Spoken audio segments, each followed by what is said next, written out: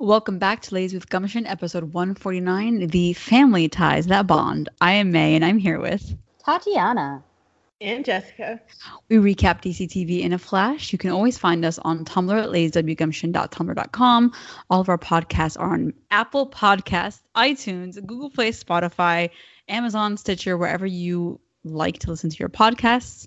We're also on Twitter at DCTV Gumption. You can email us all your thoughts and feedback to ladieswgumption@gmail.com.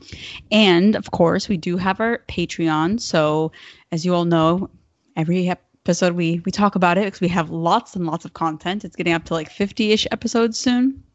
And we've talked about Bridgerton. The bang for your buck. Yes. Mandalorian, The Boys, The Witcher, WandaVision, Falcon and the Winter Soldier, Justice League, Godzilla vs. Kong, Motherland Fort Salem just dropped. So that's season 2 for that. We covered season 1.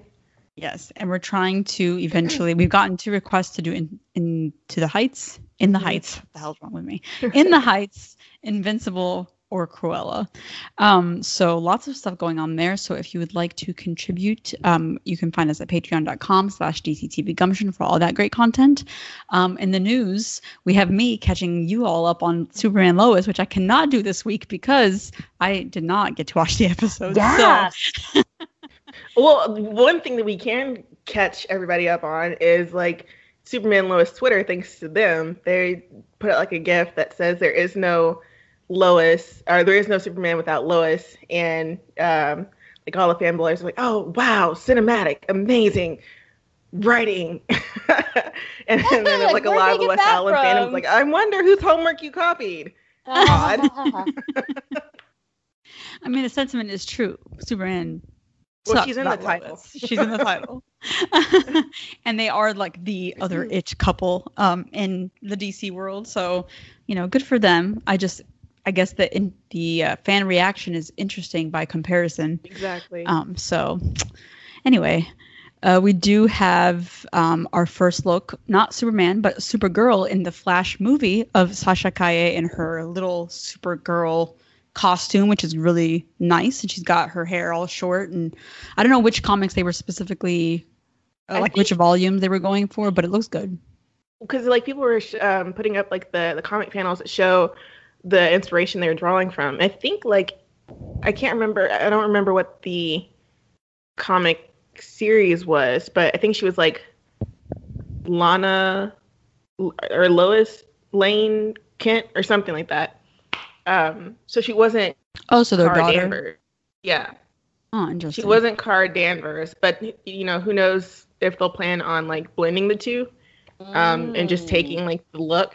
So I know, apparently there's a lot of, feedback about the suit, which I think the suit looks great, but a lot of people are trying to be like, she's not blonde. That's not Kara. Oh, my God. People are just so frustrating. It's like the same thing every time. But what's interesting is that I saw a tweet of someone's like, stop sharing those photos on the set. I was like, they only gave us the photo of her suit close up. They should have just released a full suit shot of her so we didn't have to, find this out from the behind the scenes. She's outside. You got to get ahead of the game like the CW does. That is to say. Speaking of the CW, Stephen Amell, formerly on the CW, was kicked off a flight recently for berating his wife. And Karina, who is a writer and was also kicked off of Roswell, New Mexico, and Aisha Tyler both unfollowed him, which is interesting because they used to be very close, BFFing all over the place. So that says a lot more. Yeah, it changes his story because TMZ dropped the story that says he was berating his wife. He wouldn't lower his voice, and so he got dragged off the plane and had to. And it also mentioned that his wife and quote unquote friends stayed on the plane and went. So assuming these are the friends that were with them on the flight. Right. Yeah. And right after it dropped, Stephen was, saying that I was having an argument. I did lower my voice. When they asked me to lower it the first time, I did. And then he left voluntarily. They asked him to leave. They asked him to leave. Yeah. It's it's not a big deal. It must be a slow news day. And it's just I don't buy into that. I've seen him up close talking to somebody very irritably, so I do not buy that whatsoever. And I think it's interesting because like him commenting on it just made it worse because he made himself sound more like an asshole. Right, exactly. Why would you respond? Yeah, so there you go. Stephen Amell living his post-Arrowverse life. Like if you needed a defense squad, it should have been like if someone's going to defend you, it would be the wife. Mm-hmm. You know, if someone's going to be like, actually, it wasn't that bad, she would have to come out and say it. Him coming out and say it's not gonna make him be like, oh, okay, Steven said it was fine. Obviously fine. Well, some fans were like, oh, it's fine, but those fans don't really have great grasp on reality, so. Yes, indeed. Yeah. I actually saw some people being like, oh, well, his wife just treats him so poorly. No wonder. Yeah. And I was like, excuse me? Excuse me. When reality bleeds into the public, right. Or their reality, rather. But on to happier news. We are going to discuss Legends Batwoman and Flash this week. Joy, no joy, and feedback. And Lady with Gumption of the Week. To take us away on this journey this week is Jessica. Yes, so side A, we start with Legends and Batwoman, alive and well / keys to the castle. First up is Legends up tomorrow, and it said like the title of this episode was Back to the Finale Part 2, but I don't remember like was there a Part 1 or is it it's not. They meant this one like Back to the Future 2. Yeah, exactly. Yeah, they meant like, I think they meant this because like they were going back to the finale, so I guess this is finale version Part 2. Okay. I guess, girl. Okay. Yeah, the finale of season 6, whatever previous season it was. Yeah. Whatever. Okay. I was just like back to the finale and then 2, because then that would make sense. I don't know why there's a Part 2 and there's not a Part 1. Anywho, with Ava of Wreck, because she thinks Sarah is dead, Behrad and the Legends make a last-ditch effort to keep Sarah from being abducted in the first place. This means going back in time to try and stop her from being wherever she is, where the aliens took her. And they want to do this even knowing that it will alter the timeline. And they've been told time and time again, probably, I don't know, they're right up there with Barry on reasons why you should not change the timeline. And here they are risking it for their captain. Meanwhile, Sarah grapples with discovering that she is not only a clone, but also an alien hybrid. So when Bishop said that he was going to restart the human race with Sarah, he meant it literally. So while she's grappling with this, she's also shocked by the fact that Rory, who Bishop told her had died, is in fact alive. And he finds her on this mysterious planet with no time to spare. Sarah, Mick, Gary, I guess Kaylee wasn't officially on the team, but they were expecting her to be their ride home. They all come up with this plot with the Ava clones to take the power grid cells and destroy the planet on their way out to defeat Bishop, except Bishop has made the jump from physical human bodies to wanting to be omnipotent and in the cloud. And this is causing complications for Sarah because before she leaves, she wants to be 100% human again. And it's taking a little bit of time to 3D print her. So the longer she keeps his power button on, the more time Bishop has to upload himself to the cloud. So at the last minute, she decides that she will have to stay half alien, and she feels defeated about it. But Mick is able to remind her why she's a special snowflake and people will love her regardless. Meanwhile, back on Earth, Spooner envisions what her life would be like if she hadn't joined the Legends. And at first, she's very excited about that because these people are insane. But the longer she spends trying to help save Sarah and a conversation with Sarah Lance herself, she feels more like she belongs with the Legends than she previously thought. They don't actually wind up saving Sarah from being abducted, but luckily Sarah has saved herself, and she and Mick and the crew have returned to Earth. Sarah reunites with Ava in a very passionate embrace, reunites with all of her Legends, and in front of the bar where they left off, she finally completes what she wanted to do and proposes to her girlfriend to the sound of cheers from the legends and fireworks from a mannequin that they had staged in the back. Glenn Winter directed the episode. It was written by Morgan Faust and Mark Berner. What brought joy? There was many joyful things among the things in the episode. First off, I love that it was Big Rod's plan to save Sarah, and he went out there to do it by himself, finally taking, action, and not necessarily just smoking weed, I guess. Even though, of course, old him was smoking weed on the roof or whatever. Yeah, the weed led to action. Yes, weed led to action. But regardless, we still got to see, proactive Behrad in a totally separate storyline, which is not usual for him.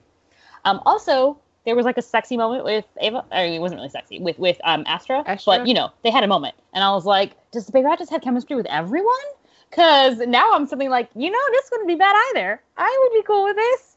But I did like that moment where he was feeling like, he hadn't done all he could, right? He was regretting that maybe he had even pushed Sarah to be abducted. And then Astra was like, if you hadn't tried, then you would never, you would regret that even more. So you did what you had to do. And then they made eyes, and I was like, I'm going to stop this. I'm just going to wait. Anyway, I love that they just had like whole, like, all these like time travel rules they have to follow, and in the end, of course, they obviously immediately fail, and Ava immediately knows what is going on, but doesn't want to get involved in the shenanigans, which is very Ava of her. Loved the moment with Spooner and Sarah. I love that she gave Sarah the advice, what she really needed to hear about proposing to Ava, and just that sentiment of like people, like loving people and people changing, right? I loved what Sarah said in the first place. It felt very true to what Sarah's fears might be, like, I know I'm going to get a woman that I love for the rest of my life, but I don't know what she's going to get. And it was also prescient, of course, right? Because literally while old Sarah is thinking, or past Sarah is thinking that, present Sarah is literally someone else now, and has already changed. But it doesn't matter, because at the end of the day, at their core, they are still themselves, and they can grow and evolve together, which was a lovely moral of the story.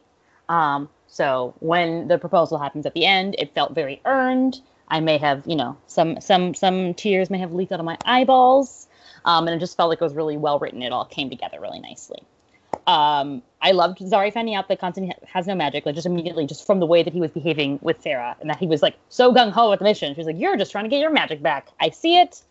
Don't lie to me, you stupid hoe. And then he was like, I will not lie to you. And also, do you still like me if I don't have magic? And she's like, yes, I don't care if you don't have magic. I know that you care if you have magic. So that was a wonderful little moment for our beta couple. And I already said I loved the Sarah and Ava proposal. That was beautiful. Tears. Loved Gary and the Avas, as usual. Always a delight. Like that they are now freed. The Avas are now free from the Ava troopers, I guess, are now free from the control of a bishop. Plus, I did think that the dilemma that Sarah was going through of like, do I try to clone myself back to normal, or do I just explode Bishop and get out of here, was like a reasonable decision for her to make, right? Like having to be torn between those two things, because she really doesn't want to lose any more parts of herself, and yet the greater good, once again, may require that bit of sacrifice. I love that Kayla came back for them. Thank you, Kayla. Also, just in general, I think it's cool that now Sarah will have alien powers. It'll be interesting to see what this version of Sarah is actually like. Is this and what the it will same do. thing or a different? Because I feel like there's for some season, like Sarah was supposed to like sneeze and have powers. Like she had a cold and she had powers, but I was like, that never really. Yeah, I don't think that came to fruition. I think it was like there for 2 seconds before they sort of changed it back, or somehow something happened to her and she lost those powers, wasn't it? When she was like blind when she was like a fate. Yeah, there was a blind thing. Yeah. So that happened, but I don't know about. Maybe this is like there was a kernel of that, and then they made it a full blown storyline here. But either way, I am excited to see what that's going to be like. Also, Ava watching the Sarah saying she's going to propose on loop until the tape was corrupted and she didn't even have the tape. That was so sad. Oh my Finally, I do love that Bishop said that it was Rebecca Silver's books that inspired him to go after Sarah. That the first time. That was perfect. All right, there you go. I forgot Mick wrote under Rebecca Silver because the show generally forgot, but that was nice.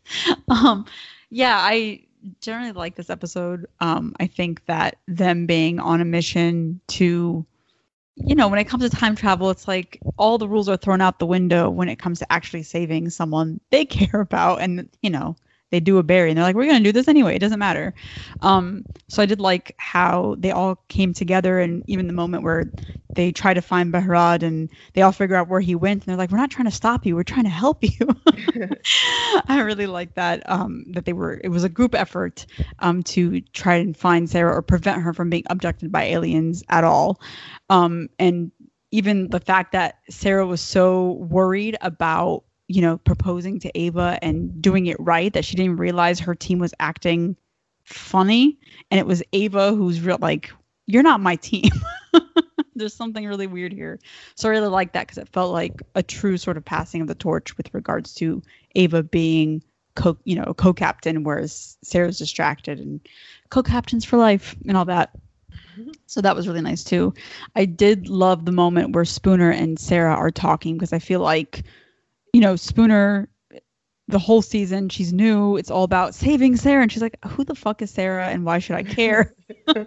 I just want these alien things sorted out for me. But as soon as she met her, like, they both liked each other. You can sense some sort of chemistry. Like, she'd really fit on the team, and they both had the same anxieties and worries with their own storylines. So it was nice that they were both able to give each other comfort through the same advice that Sarah started and then Spooner started it. So that was really lovely, because we didn't really get many moments with them at all up until this moment. We didn't get any moments at all. You didn't get any. So it was nice that, like, this was the moment that established their relationship going forward. So it's not like, oh, who's this rando? Sarah will be like, oh yeah, we met. So that was really great. And like the whole Bishop is still ridiculous, but the whole action sequence that was happening on the planet that shall not be named at all, because we don't have a name for it, was really great. And like Mick coming for her and Gary showing up as well. Even like the moment when they were back on the ship and Gary's like, oh, Ava will be so happy to see me too. He's like, no, she won't. She's going to be with Sarah now, going the other direction. That was really cute. So yeah, like an overall good episode. I loved the moment where, Sarah and Ava reunited. I thought it was really emotional. It was like this big buildup. There was like great pauses to kind of reflect on the fact that they are finally back together. And I thought the proposal with like the mannequin fireworks and with the whole team watching, because they're very much a family, a team, and they've been there with Sarah and Ava since the very beginning of like their relationship on the ship all the time. So it was really nice that came full circle and that the big moment happened with like fireworks, and it just felt epic in that moment. And as I was watching, I was like, man, I can't believe they've come so far to the point where like this is the second best proposal that I've seen in the Arrowverse, and I got like really like teary too, like Tati did. So it was very nice and well done. And so you go Legends. I thought that was like great for the kind of the culmination of their relationship so far. Yeah, that Avalanche reunion it gave everything that it needed to give. I liked when, Sarah first shows up, because I was like, oh my God, that's Sarah. Like we see them like in the ship. We didn't know when they like made it back. And so I was like processing at the same time. Ava was processing, like, and it's really like the way they played it out with her, just like not even wanting to turn it around, because like, I don't want to be like disappointed again if I'm just like gone crazy and hallucinating now and all this kind of stuff. And so there's just like those, like you're seeing those pauses where you're like, is it really you? Are you really here? And then, just like them kind of like finally both believing that they're back together was great and full of emotion. Their proposal, especially after, all of the Legends trying to push this proposal in an attempt to save Sarah from being abducted. It just kind of made it, kept that little through line of her wanting to, and also Ava just playing it on a loop over and over again. So that when we finally do get it, and it just feels very much like earned, and it was super emotional with all of the legends like in like the background, because this is something they've been trying to like help plan for like the whole episode. So it was really, really great, and the mannequins had perfect timing with the fireworks. That was really great. Great way to end Pride Month. Which, by the way, I don't think you mentioned it, but we are doing a DC Pride edition for our Patreon. So if you have Patreon, you can also listen to that. It will be great. All of the Arrowverse shows on there. Inclusivity, or lack thereof. But back to this episode. I really liked Spooner and Sarah's conversation. Was probably my second favorite moment of the episode, just because, like you said, like Spooner hasn't even met Sarah, and she's like roped into this entire plan of saving Sarah, and not really. And it's kind of similar, I think, to a different degree than Ryan and Kate, who we'll talk about in Batwoman, in the sense that Spooner's kind of filling in a hole on the legends right now, but she's also been roped into saving this person that, you know, she's never, like, this huge legend, really, in a sense, that she's never really met. And so this is kind of the moment where, you know, it's kind of dawning on her that once Sarah comes back, then, you know, my role is up. And at first she's very, you know, cavalier about it. Like, oh yeah, I can't wait to get rid of y'all. But as like the night goes on, it's kind of like dawning on her that she really does like these people. I was wondering like why they didn't utilize Spooner earlier, since Spooner didn't have a doppelganger there to run into. Right, so why not utilize her? And I don't remember what excuse they made up of her not talking to Sarah, but it failed anyway, and she did, and it was great because Spooner gave her, like, it's nice to talk to someone that is a stranger about things that you can't talk to your friends about, so they're able both to be kind of really open with each other about their feelings. And I just think it was a great way to introduce Spooner to Sarah, so that going forward, it's, you know, she kind of sees, like, she's had Sarah the legend, now she sees like Sarah the person. So I just thought it was like a really nice way to meet her, and Sarah to Spooner. In general, I thought it was just like a really strong episode. I also like the Constantine and Zari stuff. The fact that once again Zari's emotional intelligence is on point, and she caught on very quickly that he didn't have magic, and it's going to like help him like work through it to get it back. And so I like that they still are going strong. And I felt to see Tati. I'm like, last week we were all like Spooner and Bichrad, and now it's like, but Astra. So it'll be interesting to see where, because I feel like there's a little bit more here than there was last week. So it'll be interesting to see if that is just like a blip on the radar, or if they're actually planning on, one, doing something with Bichrad, anything, and then two, this relationship in particular, and seeing where it's going. So, oh, and also I guess, yeah, mixed relationship with Sarah, them reuniting as well, as friends, and him being able to kind of, it was cheesy, but him being able to kind of giving her what she needed here, so that, you know, you're still you kind of thing, was really nice. Moving on to what did not spark joy about this episode. Before we start, I did want to add that I liked that the fact that they didn't go back on like killing Sarah and making her the clone / alien person of her, because that would have been so easy, just like, let's go back to the way it was.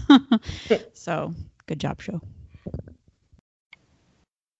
Tati, what'd you not like? What was bothering you about the legends today?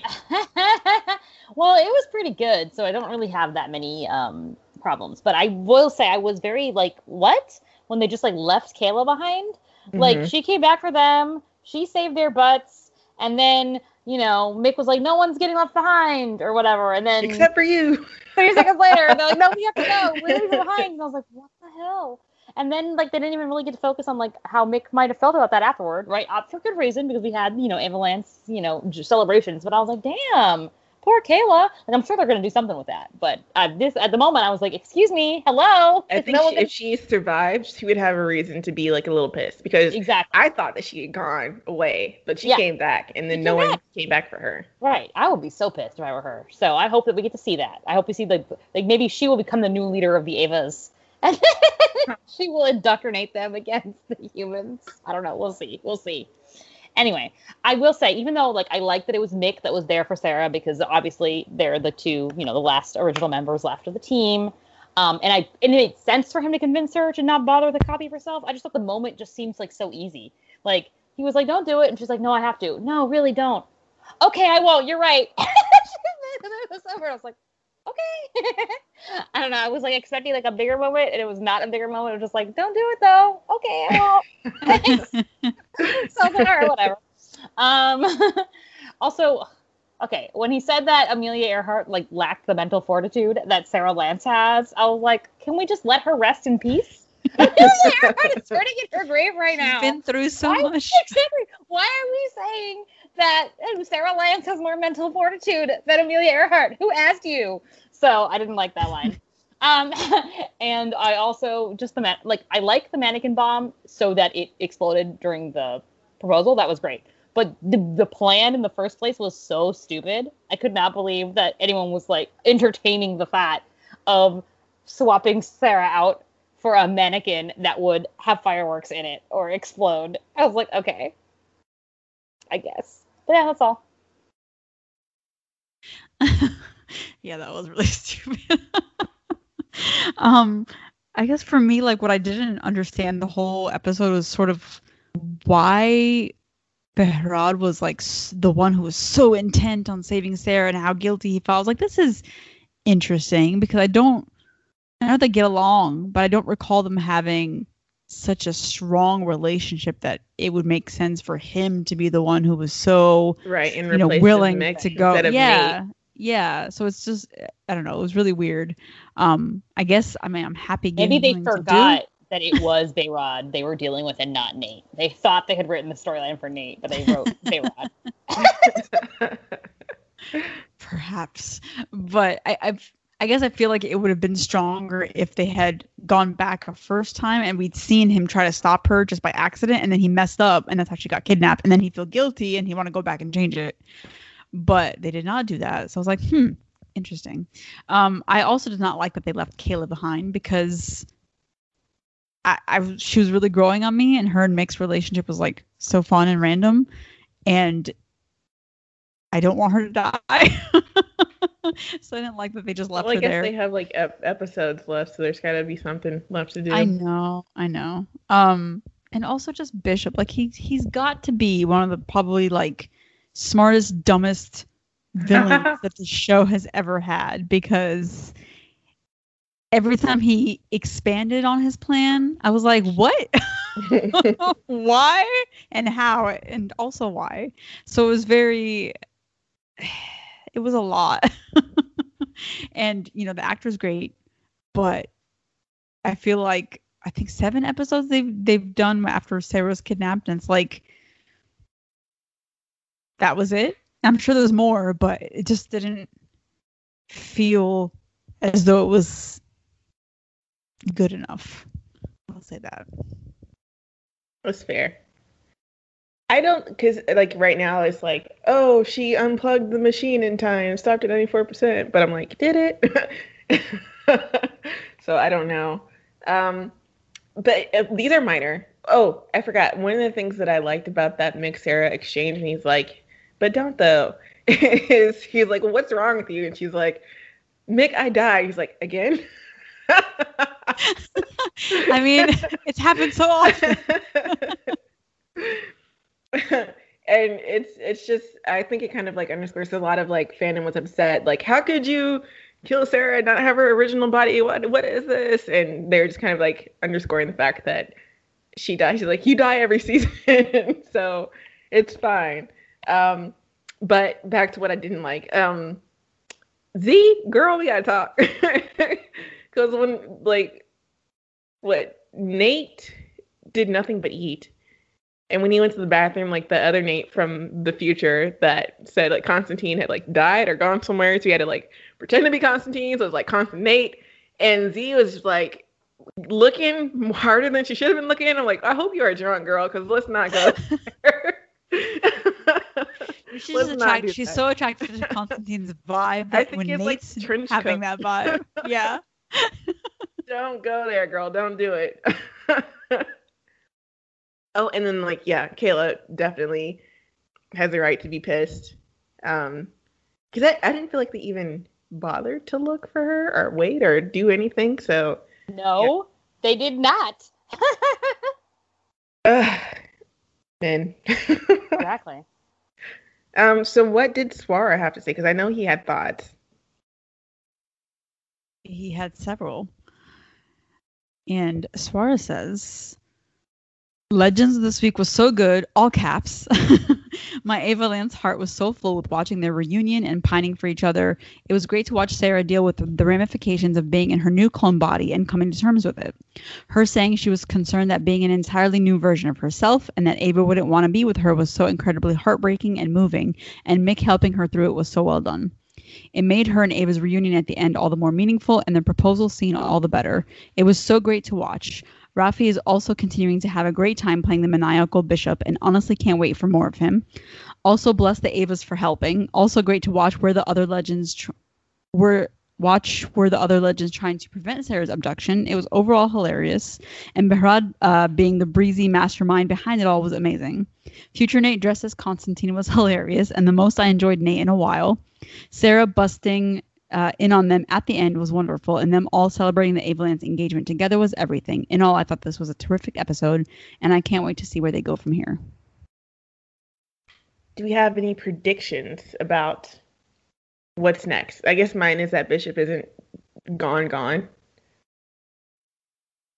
Yeah. And that Kayla is not dead either. I would hope not. But other than that, I have nothing. Well, I mean, the other Avas survived, so I feel like they had to do something to... I'm sure that Kayla will be all right, just a little bit pissed. Yeah. But then, hopefully by the end of the season, she will replace Mick on the team. Or he'll go off and have his happy ending with her, I guess. Probably. Yeah. Moving along to Batwoman. This episode is titled Kate Kane, and it felt like it was about Kate Kane. Batwoman, a.k.a. Ryan, struggles as Black Mask continues to raise the stakes with Cersei as his henchwoman. Because whatever intermind thing that we saw last week, Cersei won that rock, paper, scissors battle, and she is faking being Kate Kane to the best of her ability, and all the Bat team are falling for it, except for a very wary Ryan, who sees the writing on the Batcave, and her career as the Bat is coming to an end. And so she also thinks that maybe, Kate should crawl before she runs back into the bat suit, and everyone's like, no, she's fine. And no one's really thinking about like what this means for Ryan, except for Ryan, and except for Sophie, who asked her, how are you doing? And, you don't have to give up your place just because Kate's back. So that's what Ryan's going through. Meanwhile, Cersei mocks Sophie's love confession because, when Kate left Sophie with a love letter and all her feelings. So now that Sophie believes Kate's back, she returns the favor, but it is not Kate who she is talking to. Cersei is able to pull on Sophie's heartstrings and worms her way into the Batcave, locking up the team and stealing all of Bruce's villain mementos, including something from Poison Ivy, like a vine or something, and Bane's venom. Roman recruits all of the corrupt crows that Jacob fired, including Tavaroff, who is not impressed with his sales pitch until Roman offers him a better prize, becoming Bane 2.0. Alice mourns the loss of Ocean. Meanwhile, separate from the rest of the plot, Alice is out here mourning Ocean by returning him to the ocean. Sophia crashes the funeral. Sophia crashes the funeral and believes now that they both killed someone that the other loved.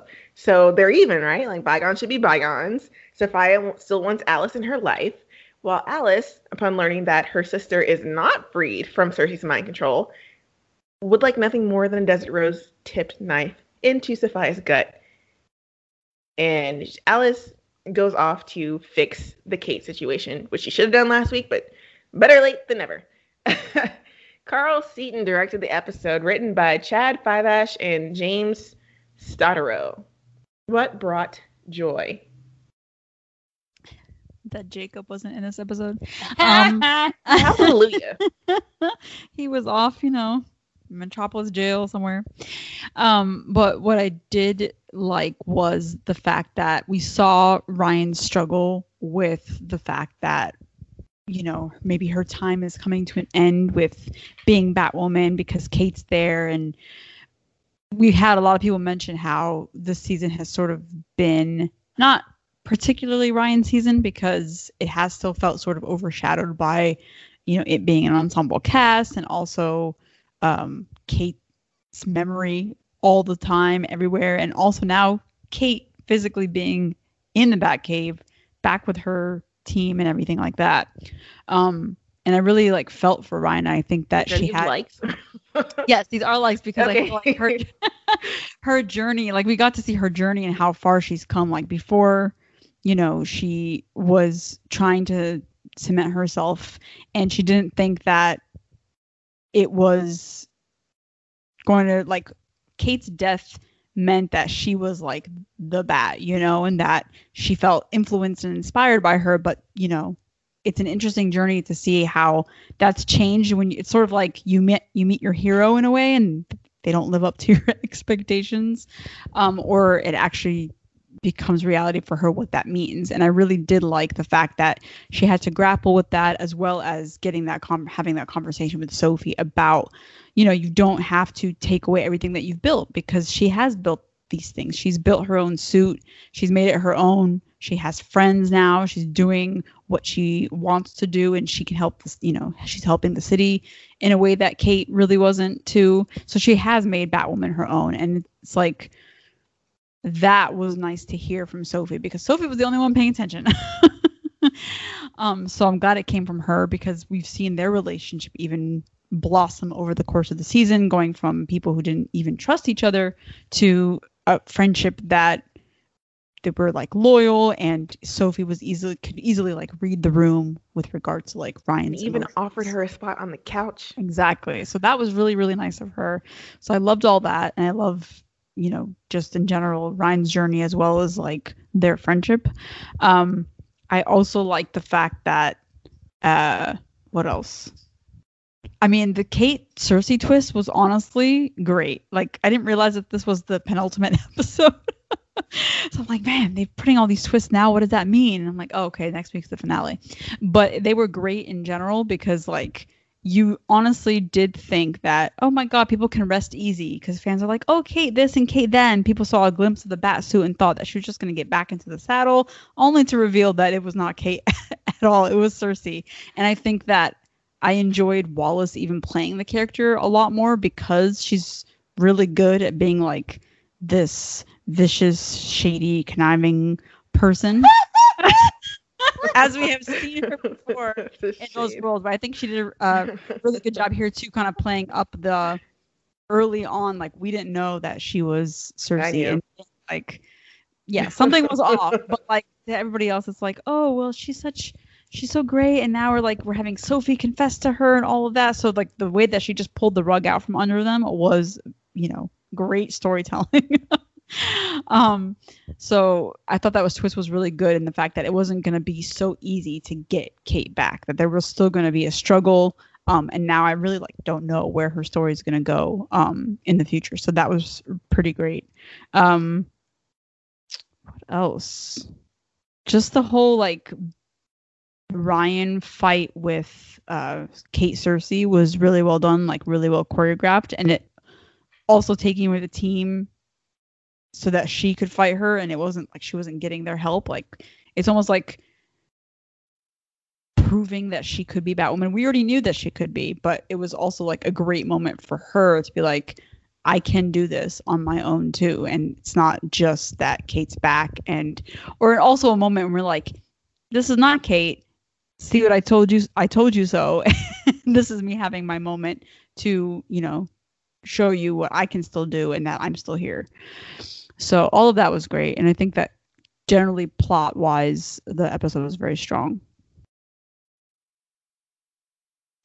I agree. I think that plot wise, the episode was strong. And I really liked, first off, I liked the full circle kind of moment / storyline for Ryan that, the way that we meet her, it starts off with her having been falsely accused of possession, having gone, being out on parole and having her life sort of like micromanaged for that reason, not having anyone have faith in her. And then at the end of, or nearing the end of this season, we once again see her parole officer. And this time when Ryan tells her it's not me. And also, by the way, I'm Batwoman. The parole officer actually believes her and helps her escape. And I sure hope that she lives, because I was like, why are we leaving her here? Shouldn't she come out too? I'm worried they're gonna kill her. But anyway, so I did like that. I liked that she's like, it finally feels like she had someone in her corner, or that she was able to prove herself. Not that she needed to, but she was able to, and that was lovely to see. Also, I did like that Sophie recognized how Ryan was feeling, as well as Sophie getting to pour her heart out to Kate, even though that did not work out, and we'll talk about that later. But the fact that, for a moment, Sophie felt like she was finally going to be on the right track. It was really nice to see the conversation from her side of it, right? And then the twist of her finding out that it wasn't Kate at all is heart-wrenching, but in a good way, right? It's something that is good TV, peak TV to watch Sophie go through.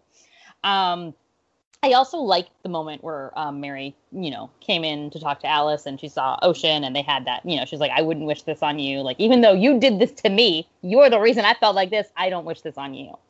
And I also, I don't know, I thought it was interesting, like, when she told Alice, like, oh, Kate is fine, right?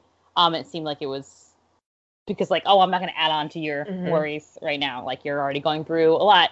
But at the same time, I'm sure, Alice would like to immediately know that Kate is not fine. So it's kind of like interesting when you do, like, why you do things for people, and then whether or not those people would receive them the same way. Mm-hmm. But Alice then, finding out from Sophia and killing Sophia, I assume Sophia is dead. No, it's a desert tip rose, because she's going to undo it. Yeah. Okay, fine. She's not dead. Fine. But I like that, she lashed out at Sophia. That she said the thing that she was like, he wasn't one of your island hippies. Anyway, that was great. Good scene there.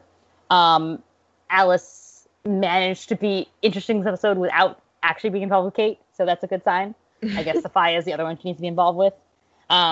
Anyway, aside from that, I did like the fight scene, like Ryan versus Kate, Cersei Kate, and then everyone's reactions to finding out that Kate was Cersei was very upsetting for them, but good to watch. So it was a well-rated episode, even though most of the things that happened in it were not happy. Yeah, I think that's a good way to put it. It's a very good, not happy episode.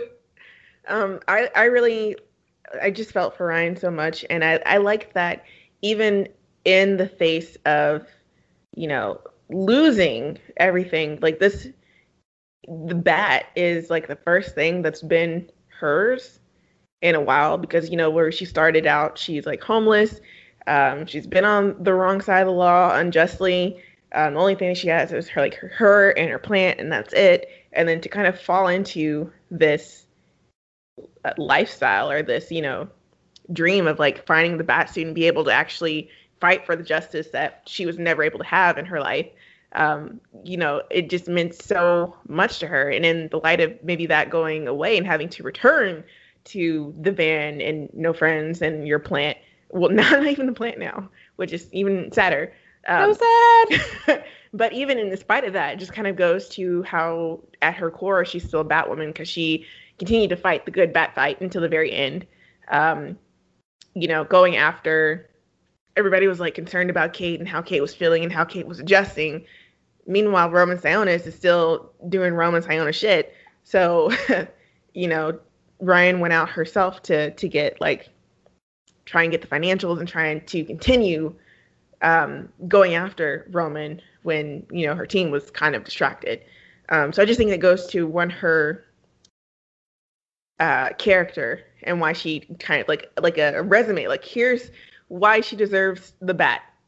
Reason number 1, blah, blah, blah, blah. All of her friends were evicting her from her place in their hearts to make room for Kate's return. And Ryan is out here focused on the task at hand.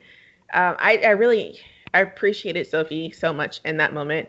When Ryan turned around, I thought it was going to be Mary, because that should have been, the time where Mary could step in and be like, where are you going? Why are you packing? You're still living here, kind of thing. But alas, get to that later.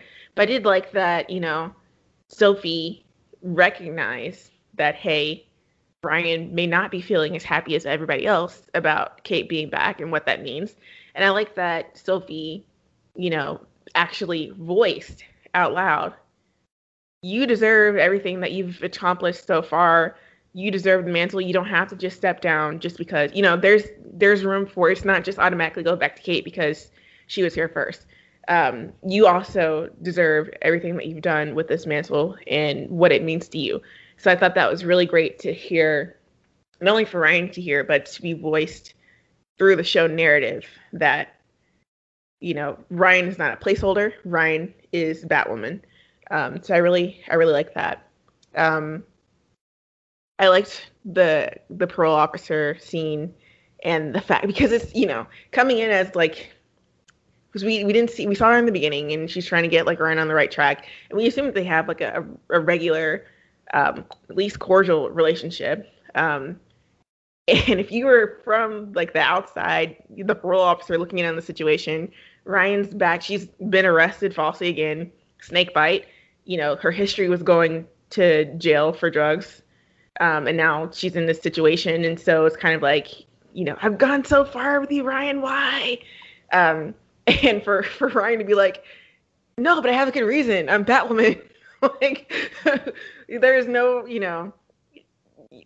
just kind of think of it, like, it just seems like odd, you can't, this is just making it up. But like, I feel like this situation was kind of pulling Sandra Bland feels a little bit.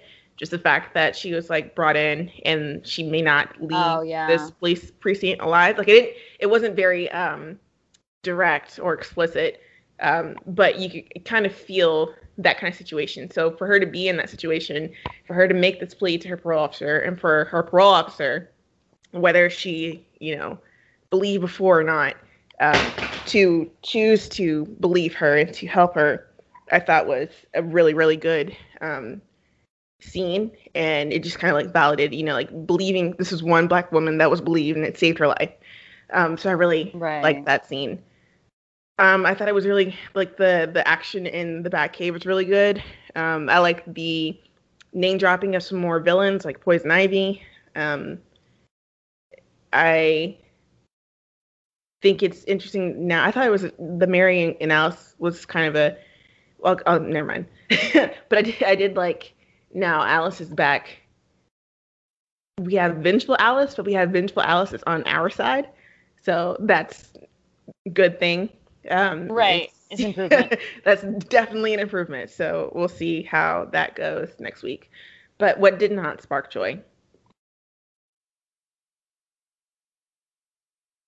Well, before May speaks, because I don't know why she's not speaking, I will just say I forgot to say Poison Ivy definitely was one of my, joys. I did like that they dream dropped that, and I was like, oh my god, if we get to see Poison Ivy, I will just die of happiness.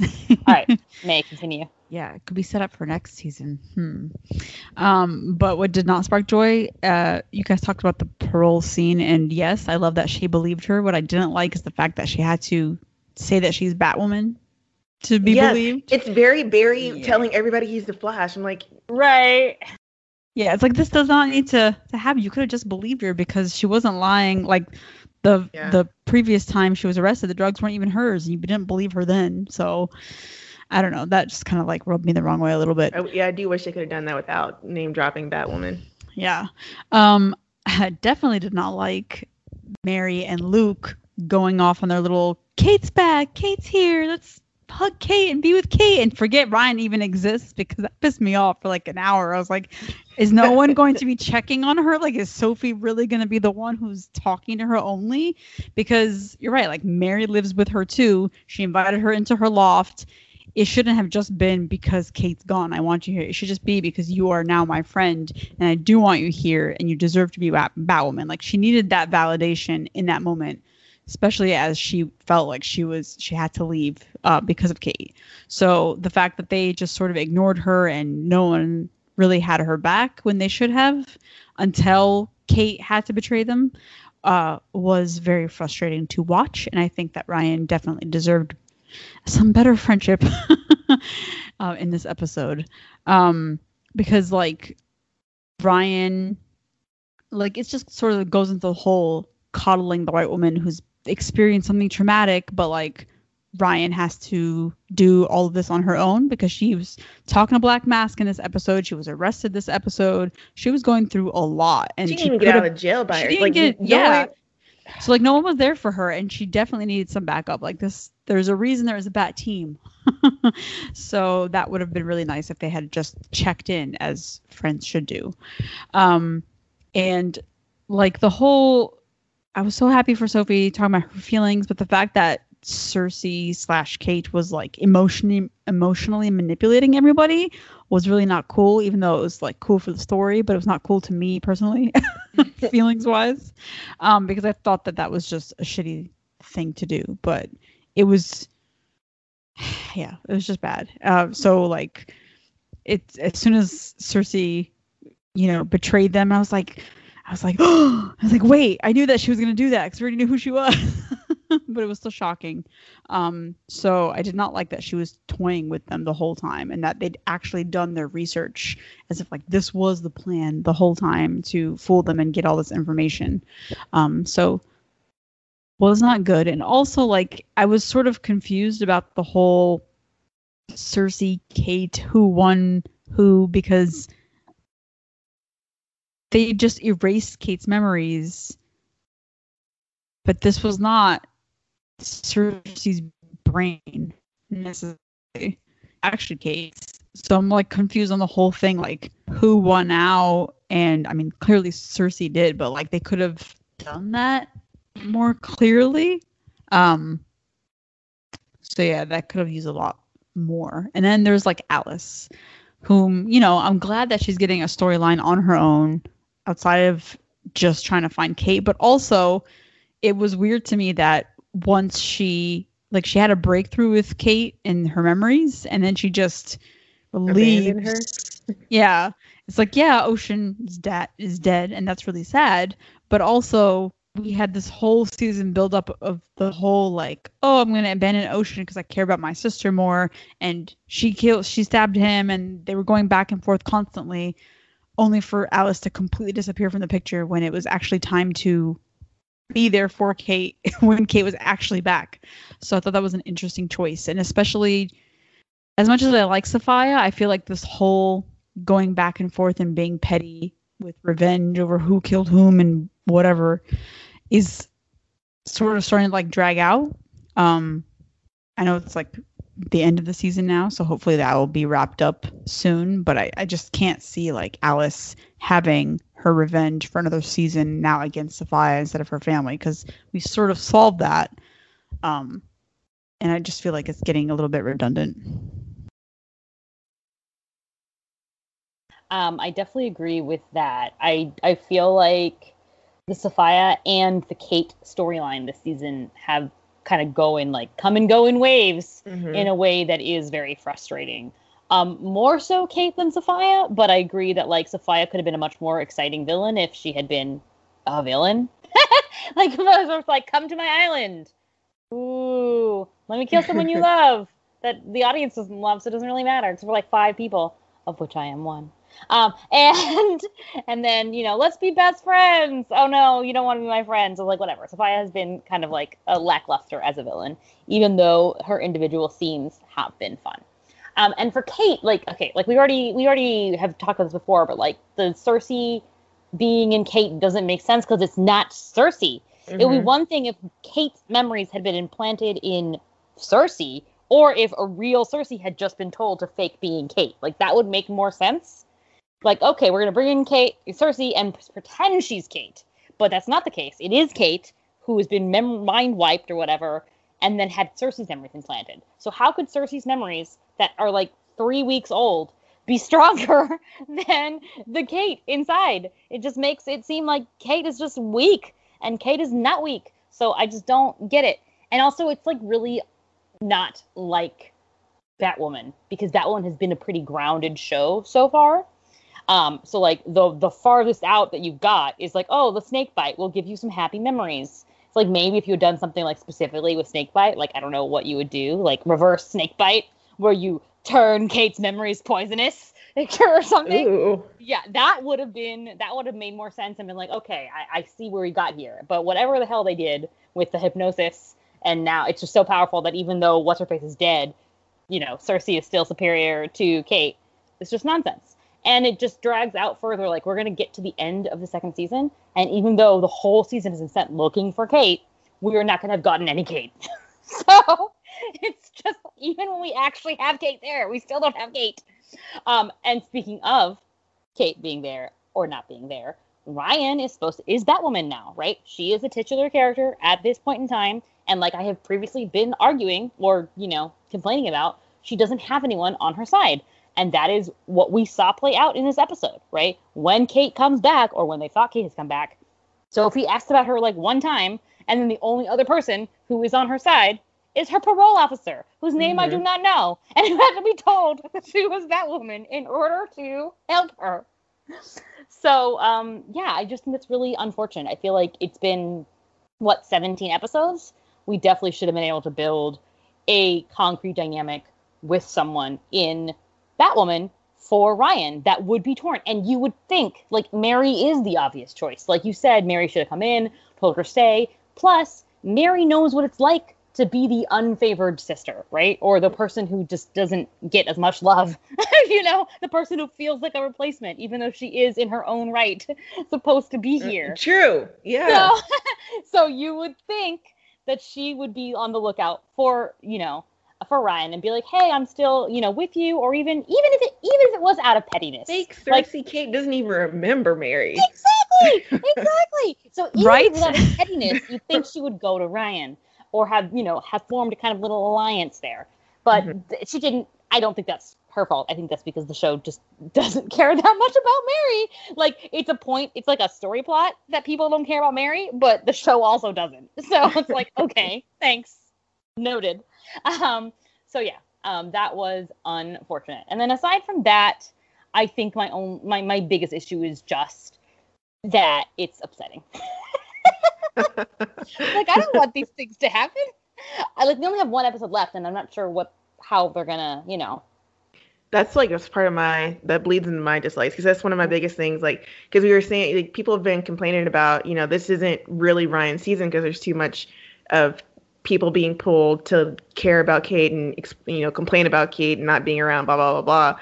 And, you know, to a certain extent, the way that Kate left the show was out of the writer's control, in the sense that that's not what the story they were planning on going. So in order to make it like the health of the show in the long run, you kind of need your characters to go through the like 5 stages of grief or whatever. And for whatever, because they already said they were going to kill Kate, so they have to make some kind of believable story to, you know, end Kate in a way that is satisfying for people that love her, but also keeping the show where you're going to take the show. And I feel like, okay, if we say season 2 is that, then season 3 should be Ryan's season. But consider, like, I was surprised when we got the trailer and it's like, this is the finale, and I'm like, we're just now broaching the whole Cersei Kate situation. It's not even gonna be like, it's not gonna be finished this season. So now we're threatening to take this over into the 3rd season of still people, you know, running around trying to save Kate's soul. And where in that is Ryan. So I feel even a little like, you know, you still got one episode to see what they do about it, but it is looking like it's going to bleed into season 3. So whether that was their original plan, and they changed it because they like Wallace or not, I don't know. But it is starting to drag on a little bit longer. And I think because they took so long with like her disappearance, it just kind of they're also kind of like speeding everything up now towards the end, where I feel like they could have a couple more episodes. Everything's hitting us in this one episode, in the penultimate episode. Yeah. Because they introduced her like 8 episodes ago. They're like, Kate's still alive. And we're like, okay. And then we don't happened. see her for like 5 episodes. Yeah. I know the episode is called Kate Kane, so obviously she's going to be the main story, but just her taking over Ryan Shine came like full force in this episode. I'm just kind of disappointed again that no one considered what Ryan might be feeling with Kate suddenly back in the picture. Luke was very dismissive when Ryan was obviously like trying to be like, well, maybe we should, I don't know, maybe we should wait. And he's like, no, she's fine. She's strong. She's resilient. And it's kind of like, I don't know, a little bit backhanded to Ryan. Like, no, she's strong. She will fight through. That could like, that's how much I want her back in this bat suit, and not you. Kind of like that unsaid end of the sentence, And then again, like, Mary should have been the one in the apartment. I like that it was Sophie because we got that nice moment, but even after, like, Mary never even checked back in with Ryan to see, like, hey, where's your stuff? It was never like Ryan left the apartment and then never had a interaction with Mary again until she had to save all their asses in the Batcave. And so it's like, did Mary not even know? No one called Ryan, tried to figure out where she was. They had fake Kate's ass up in Wayne Tower and cheersing and all this other shit. And talking about, oh my God, we're going to return to the good old days. Like, what? Who was Ryan? Did she chop liver? That kind of thing. So, like, I mean, a lot of that, I feel sympathy for Ryan. I feel like her pain in the episode, because it really did feel like no one cared about her now that Kate was back. Yeah.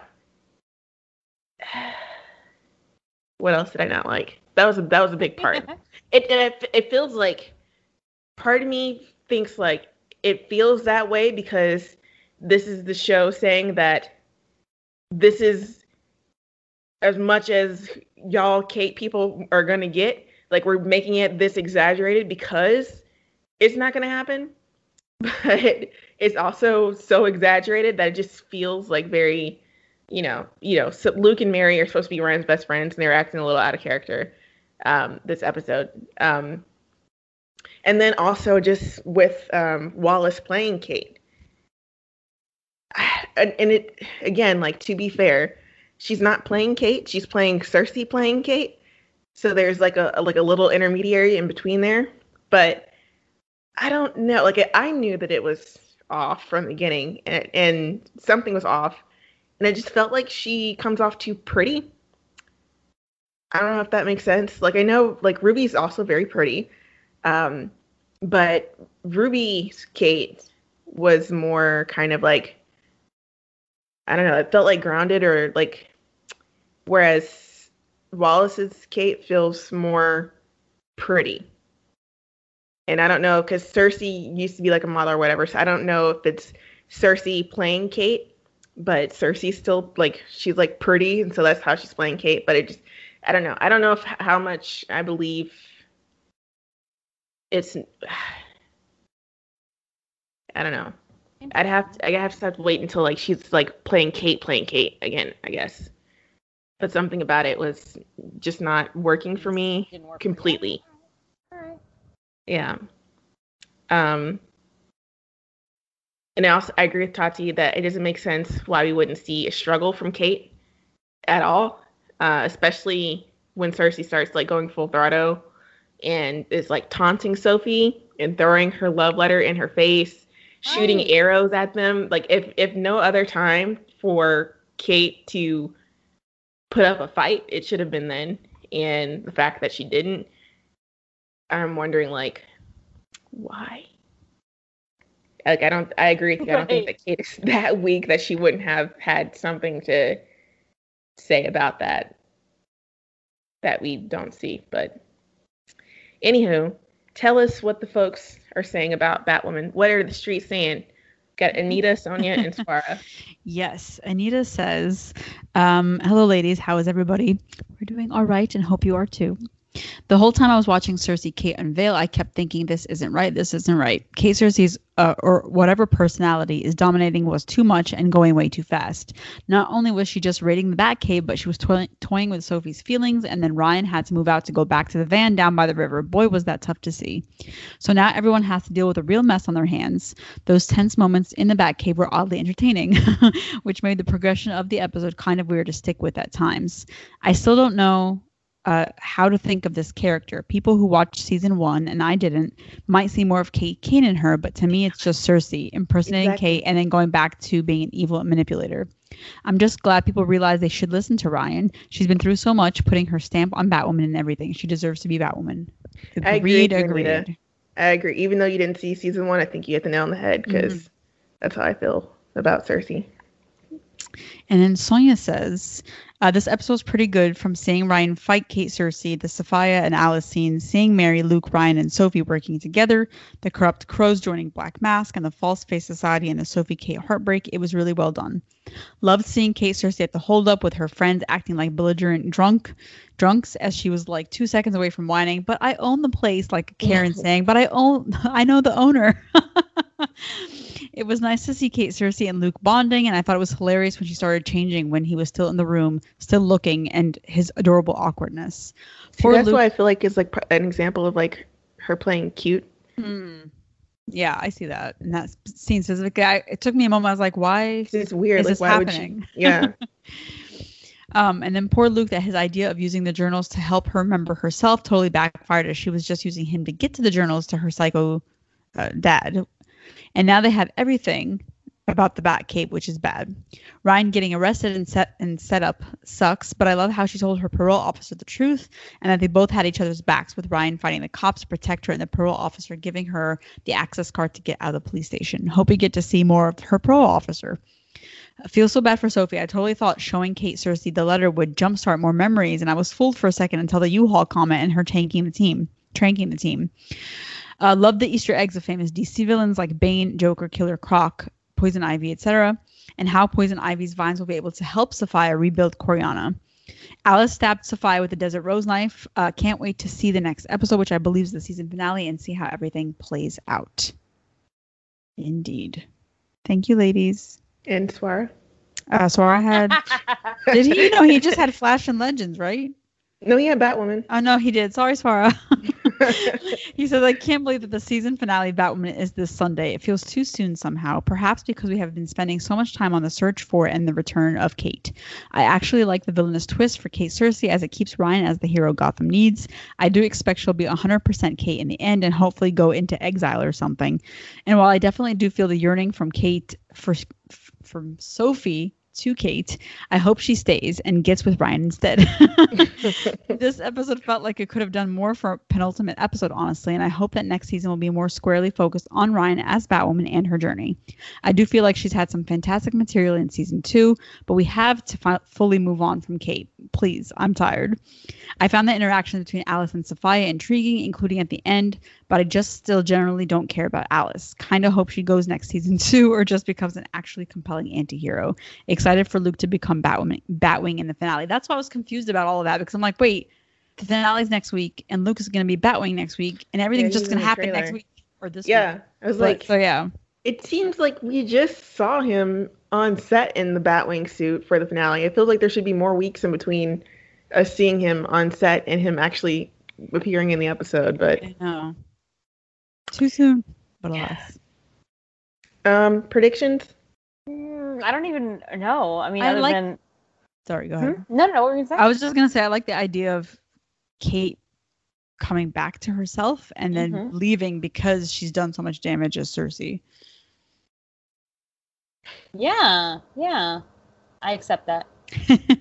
That's very optimistic of you guys. You guys have such creative brains. I will say that I did like the fact that, you know, like you said, May, that her bat suit wasn't actually her returning to the bat suit, and she like took kryptonite and like wrote a little thing through the bat, so you know it's not Batwoman. It's not the same, guys. So, and I do like that the return to Kate it's not Kate, and it's so not Kate that it kind of puts a damper on people thinking that Kate will be back in any kind of like prominent role permanently. So that's good. It's another way to like reinforce that it's Ryan's show now. But I saw, I read, I think it was a Screen Rant article about Tavaroff becoming Bane 2.0, which I was annoyed about. And apparently, which I didn't know, he is Batwing's villain in the comics. Like, he's a comic villain, Menace. Tavaroff is? Yeah. Oh, okay. Well, that makes sense then. And it makes sense, like, in the show, like, him and Luke now more their, like, thing against each other. Right. Interesting. Yep. But obviously that is going to happen. So, yay, I guess. I don't know. Mm-hmm. But, yeah, like, I guess I kind of mentioned mine earlier that I feel like there's not really a lot of space for them to resolve Kate in this season finale. So I feel like it's going to bleed over. Something's going to bleed over into season 3. Hopefully she's not still Cersei into season 3, but there's still going to be some like resolve, which I feel like they want Wallace back anyway for more episodes than she's been in. So I guess that's my prediction. On The Flash. The Flash episode is titled Raya de Luz. And with Barry and Iris out on a baby-making vacation and Frost doing some quote-unquote shopping, Chester, Allegra, and Caitlin are left to hold down the fort. Chester decides to engage people in a D&D game. They do not want to engage in that, but Allegra would rather want a more IRL action-adventure of finding her murdering cousin Ultraviolet. But Ultraviolet finds them first and jitters and tries to kill both of them. And they are saved by Sue, who is still in town. And she's in town because she's been looking for Ultraviolet herself. She wants to track down Ultraviolet because she believes that Esperanza is, targeting people for some organization. But they find out that she is not killing random people. She just wants to kill one specific person. And that is the Black Hole Doctor, who is responsible for making her the way she is and butchering her voice.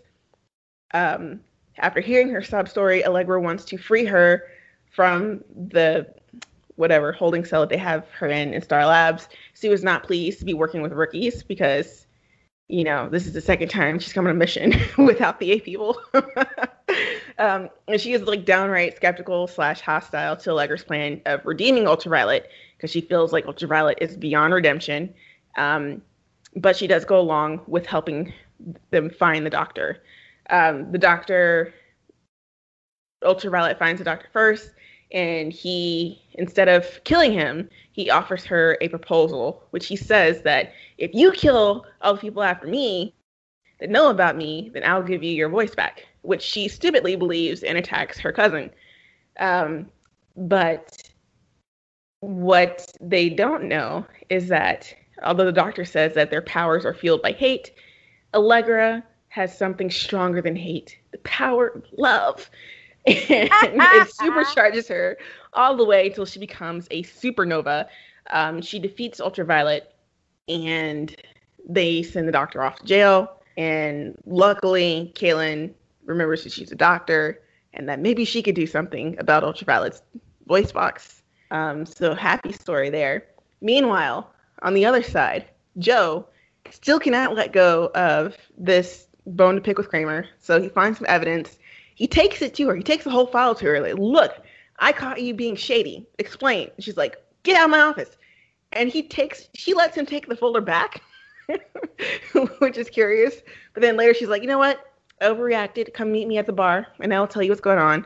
And we find out that the guy, Adam Craig, that got her whole platoon killed is actually her brother from another mother. They're from the same reservation, so they grew up together, 2 Native kids. They bonded over, shared culture and being kind of, excluded from normal society, and they only had each other. And he sold out her platoon, but didn't want her to die. And she feels like if she had just seen the signs, she's a good cop. So if she had seen the signs, she was blinded by her brother. So if she had seen the signs, then she would have known, and her people wouldn't have gotten killed. And she wants Joe to help her make it right and find Adam Craig. So that's what they're going to do. Danielle Panabaker directed this episode, and it was story written by Jess Carson and teleplay by Jonathan Butler. And what was spark and joy about this episode?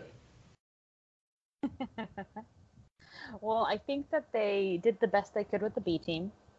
I did enjoy, getting to know, understand, care more about Allegra. And I think that her cousin, Esperanza, was a good choice for her episode centered on her, because it's like the only thing we know about Allegra. So it's good to kind of, follow through with that story, because we didn't get very far in it the first time around.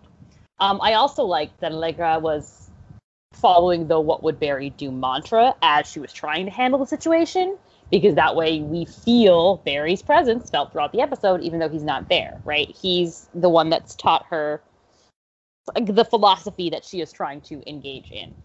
And I like how easily, Chester was like ready to jump on board with her, and also, wanted to be involved and participate in the missions while she was trying to protect him. So they have a cute dynamic that I enjoy. Speaking of cuteness, I love that Chester's just like unabashedly nerdy, like geeky, whatever you call it, when you're into stuff like D&D, and how he's just like inviting everyone to D&D. He's not hiding that shit. And then at the end, Allegra finally was like, yes, I will go. We will play a game of D&D. And then Barry interrupted them, and I was like, I want to see them play D&D. What are you doing? Go away, Barry. But, oh well. Also, I do like that Sue came in to save the day, and that she's kind of like the leader of the backup squad, or she has appointed herself the leader of the backup squad. Also, when she revealed the truth about parents, or why she was relating so much to Allegra and trying to like tell her what to do with her cousin, I thought that was a good scene. And it's also like believable. Like, yeah, I'm sure that your rich ass parents who got roped into a scam, basically, loved how much money they were making out of it, and now they don't want to let go of that, right? Mm-hmm. So, yeah, I believe that. And I understand, Sue being disillusioned by that. So yeah, I liked how they found like a common point to bond, and then that was like the turning point for them. Also, when they thought that, I'm saying also a lot, I don't know why, when they thought that Sue wasn't gonna help them, right? And it was just them, and then suddenly Sue jumps in and it's part of the gang again. Love that. I guess it's good that Joe was proven right about Kramer. So at least we know his instincts are on point. He's kind of a good detective. Also, good that Cecile was supporting them. I like that, they had several sweet scenes of her kind of backing him up and like telling him, follow your heart, you got this. Go investigate the Kramer things. And now he finally has a storyline after many, many moons. He has a mission, something that he's going to go after, right? When they're going to go look for her brother that was the real culprit. So it was Adam all along. Yeah. Also, the part where Allegra unleashes her full Sailor Moon cosmic power was funny. I did enjoy that. I really did make me think of like the pure of heart. Only she can wield the crystal. So, you go, Allegra. She saved her cousin. She sent the evil doctor to jail. She proved herself and grew her powers. And all without a mentor, right there telling her how to do it. Allegra is very cool, and we love that for her. Also, I guess it's yay that Frost is getting laid now, or she's going to get laid, because he's no longer a criminal. He's out the same way that she is. So now they can go to Bone Town. What? Wait, what? I missed that completely. That, so Frost was just children. Okay. Yeah. I spaced out when you were talking, and he's like, now she can go to Bone Town. Like, wait a minute. Yeah, Frost and Chilblain. The last time I heard you were talking about Allegra, so I'm like, I don't know. Well, Allegra and Chester seem like they might want to go to Bone Town. So they might also not join, but go to two separate bones. Oh my god. They'll also book their tickets Get on the train. They'll all eventually like start using Barry and Iris' timeshare, take breaks. There you go. Bone Central. We'll go shopping, quote unquote. We got cataloging, we got shopping, we got all kinds of euphemisms. Yes, I also like those parts. I guess it was like better than I thought it would be in general. It's funny because like the JV team is really a JV team. They're just so young, so willing to do good and take lessons from the OGs. It's sort of you do. yeah. Boss man and boss lady are out now, so we have to, do our own thing. But yeah, I did like their dynamic. I loved even the fact that Chester is just so adorable. The whole D&D thing, how like he comes up with ideas to help, and he's sort of like, in a way, he's sort of like the Iris of the JV team, because he's like the one that doesn't have any powers, but he's like, I still do these things, and and he does them, and he's so great. And I like his and Allegra's bond. They're weirdly adorable, and I like that. Like Allegra's like, yeah, we'll play D&D. I'll do it. I don't know what the hell is going on there, but you'll have to teach me. We can do it over lots of coffee. It's good. So that was really cute. And I did like the fact that we did learn a little bit more about Allegra, not just with regards to her cousin, but like why she really wanted to help save her, because she felt like, the whole betrayal thing from last season, and also the fact that she was sort of the only family that she had growing up, and that's why she didn't want to let that go, even though she's sort of found like a new-ish family, but it was somebody she thought was worth saving. And I thought that, like, I'm really glad that they also gave Esperanza a backstory as well. It wasn't just like, this woman is doing evil because of this and that. It's because she was working for Black Hole, and we know Black Hole is a manipulative organization. And also she was experimented on. Like, that was super shocking. And just like all the hurt that she's been through, I totally understand why she is has gone down this route. And she's like, I need to murder this man. I was like, and I support this. And the fact that like Allegra, instead of trying to stop her from going after him, she's like, yo, I want to help you do that, which was really nice, because I don't want to have the whole conversation where like, we need to talk her down because this is bad and there are other ways. Yeah.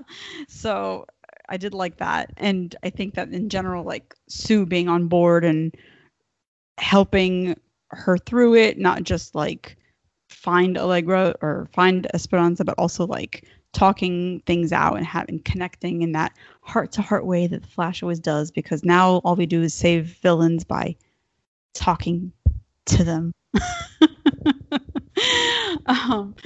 So I like that. I liked her and Sue's dynamic as well. And even like, it was really funny when she's like, so what's on the plate here? They're like, well, Barry and Iris aren't here. So she's like, oh, okay. Her reactions were hilarious. She's like, oh my God, I should have left town. I had the chance.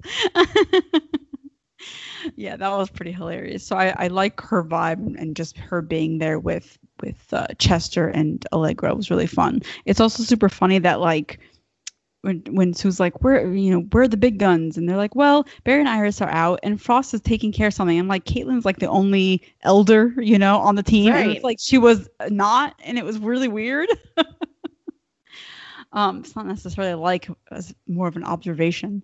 But you would think she would be like leading the team as far as like, coming up with like a plan or whatever. Exactly.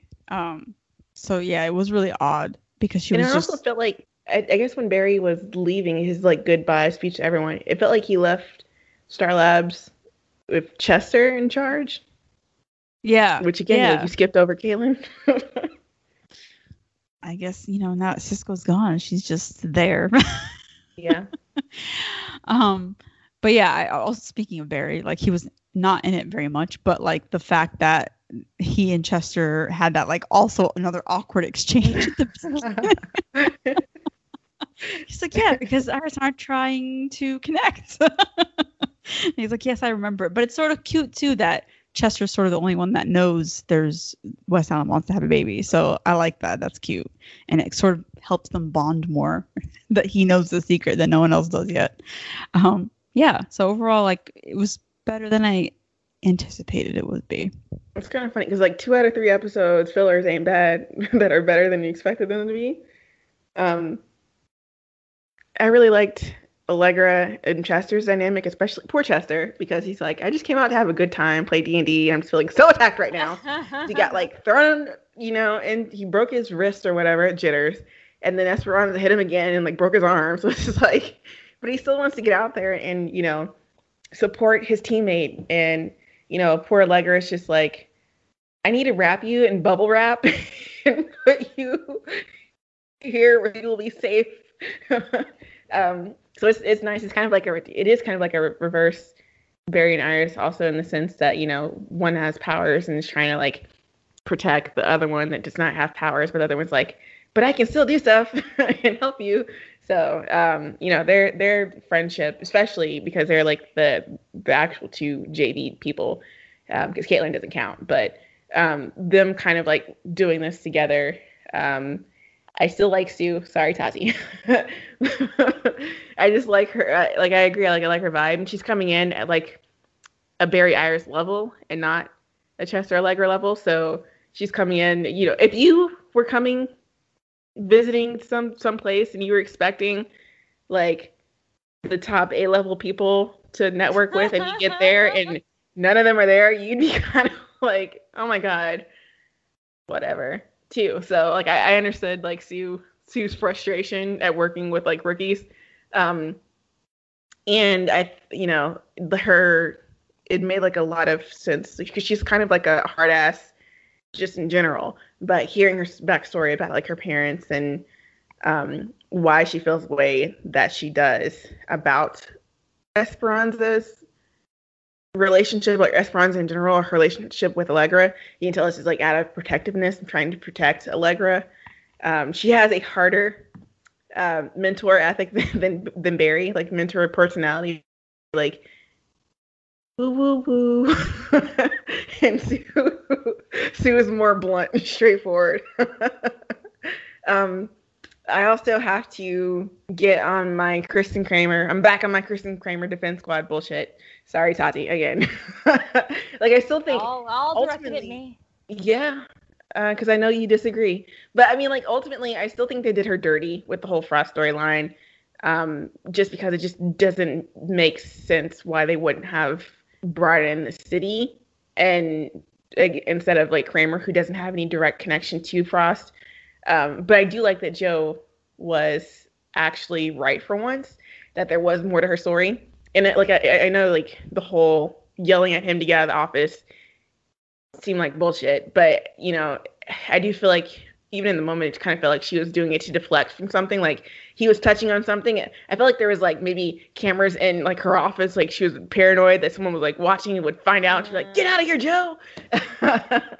But I liked hearing the more to her story part. Like I liked that they acknowledged her native background and that her bond with Adam, although not like bonded by blood, was still just as strong. And it's just really nice because it's a parallel with Allegra and Esperanza, who are bonded by blood, but they still have the same kind of relationship where one went down the wrong path and the other is trying to, Allegra is trying to pull her back and like right a wrong that, Esperanza thinks she wronged her.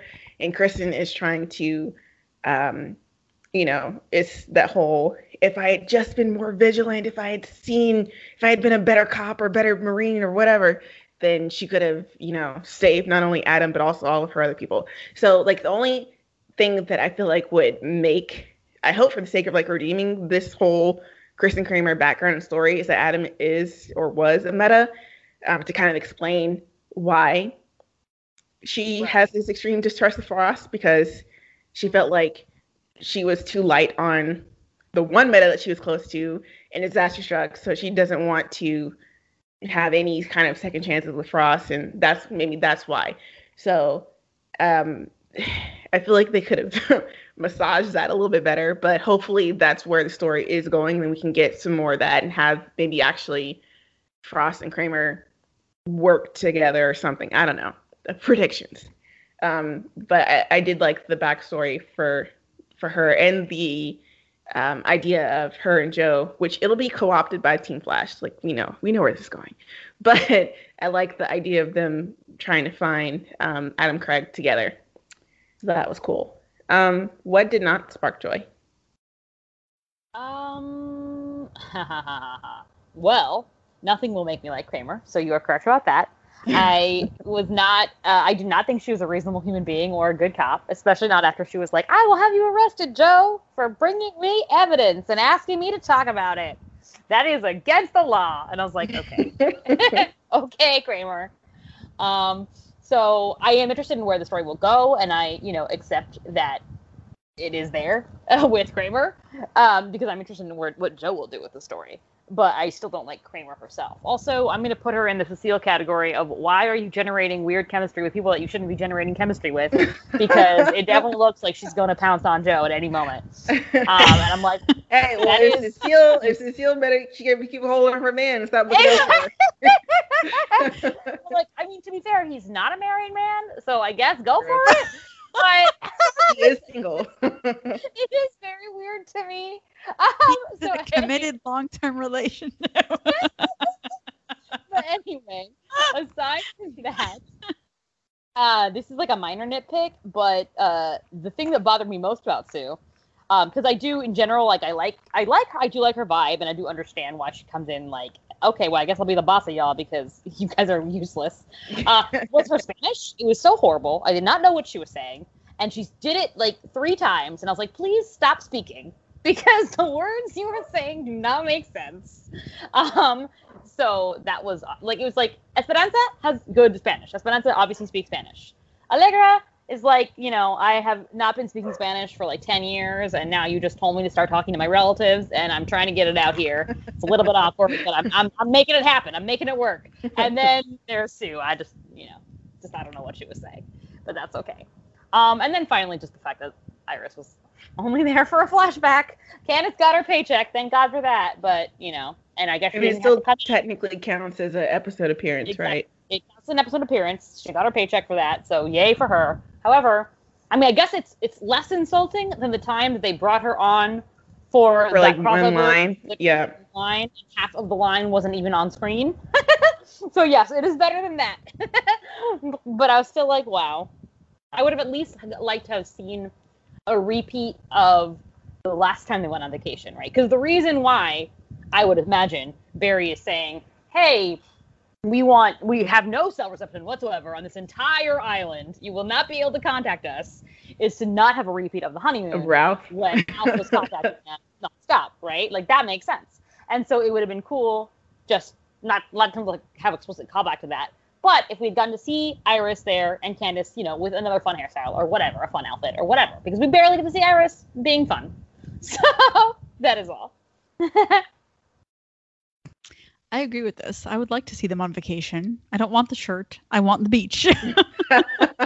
I know Vancouver has some beaches, so you need to film there. So I don't get it. And it's like, it's not like this plot was so heavy that they couldn't have used a couple of minutes of screen time to give us this, especially as they we know they're trying to start a family, but it'd be nice to have Danielle conversation. Would have to film them.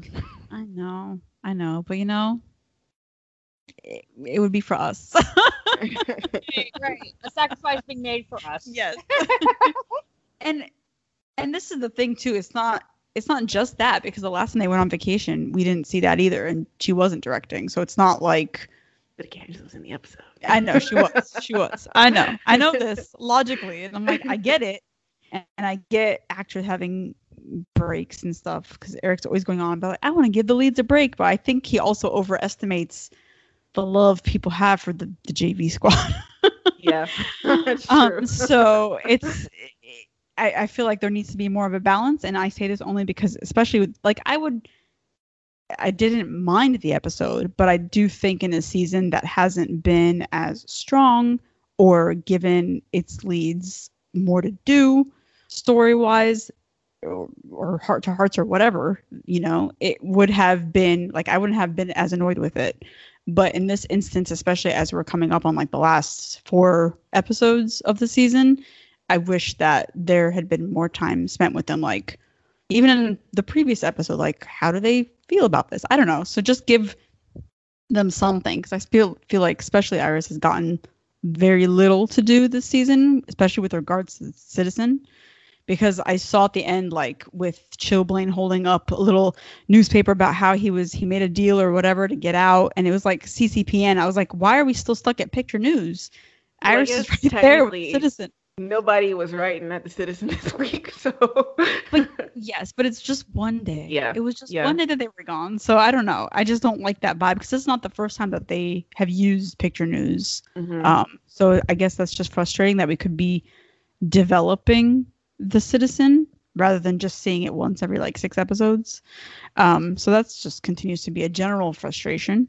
And also, I really don't know how to feel about Kramer, because all you gotta do is be on the fence. I'll get you over. Because she's like the writing for her is just so hot and cold all the time, and it just makes her look incompetent, and also her characterization, like she doesn't, like the writers don't really know what they want to do. Like they use an in with the whole Killer Frost thing, like let's bring in this interesting character and that's how we're going to give Joe a storyline, which is great. I'm happy that he actually gets a storyline, but I'm not really clear on how we fully got there to the point where now I have to be sympathetic towards Kramer. I'm like, it doesn't compute after everything. So I feel like they definitely could have done a better job fleshing that whole story out rather than flip-flopping between her feeling one way and then her doing something else, and then having being good cop versus no, she's actually evil. But no, reverse, she's actually good. Exactly. So it's just driving me crazy. And then what I also like actually really disliked was the fact that Esperanza, I know that she's pissed off at her cousin, but the fact that she would think to trust a man who experimented on her to begin with, like you're going to kill everybody who's associated with him, but how do you know he's not going to do some fucked up shit even more? Like that didn't compute for me. I'm like, you need to make better decisions.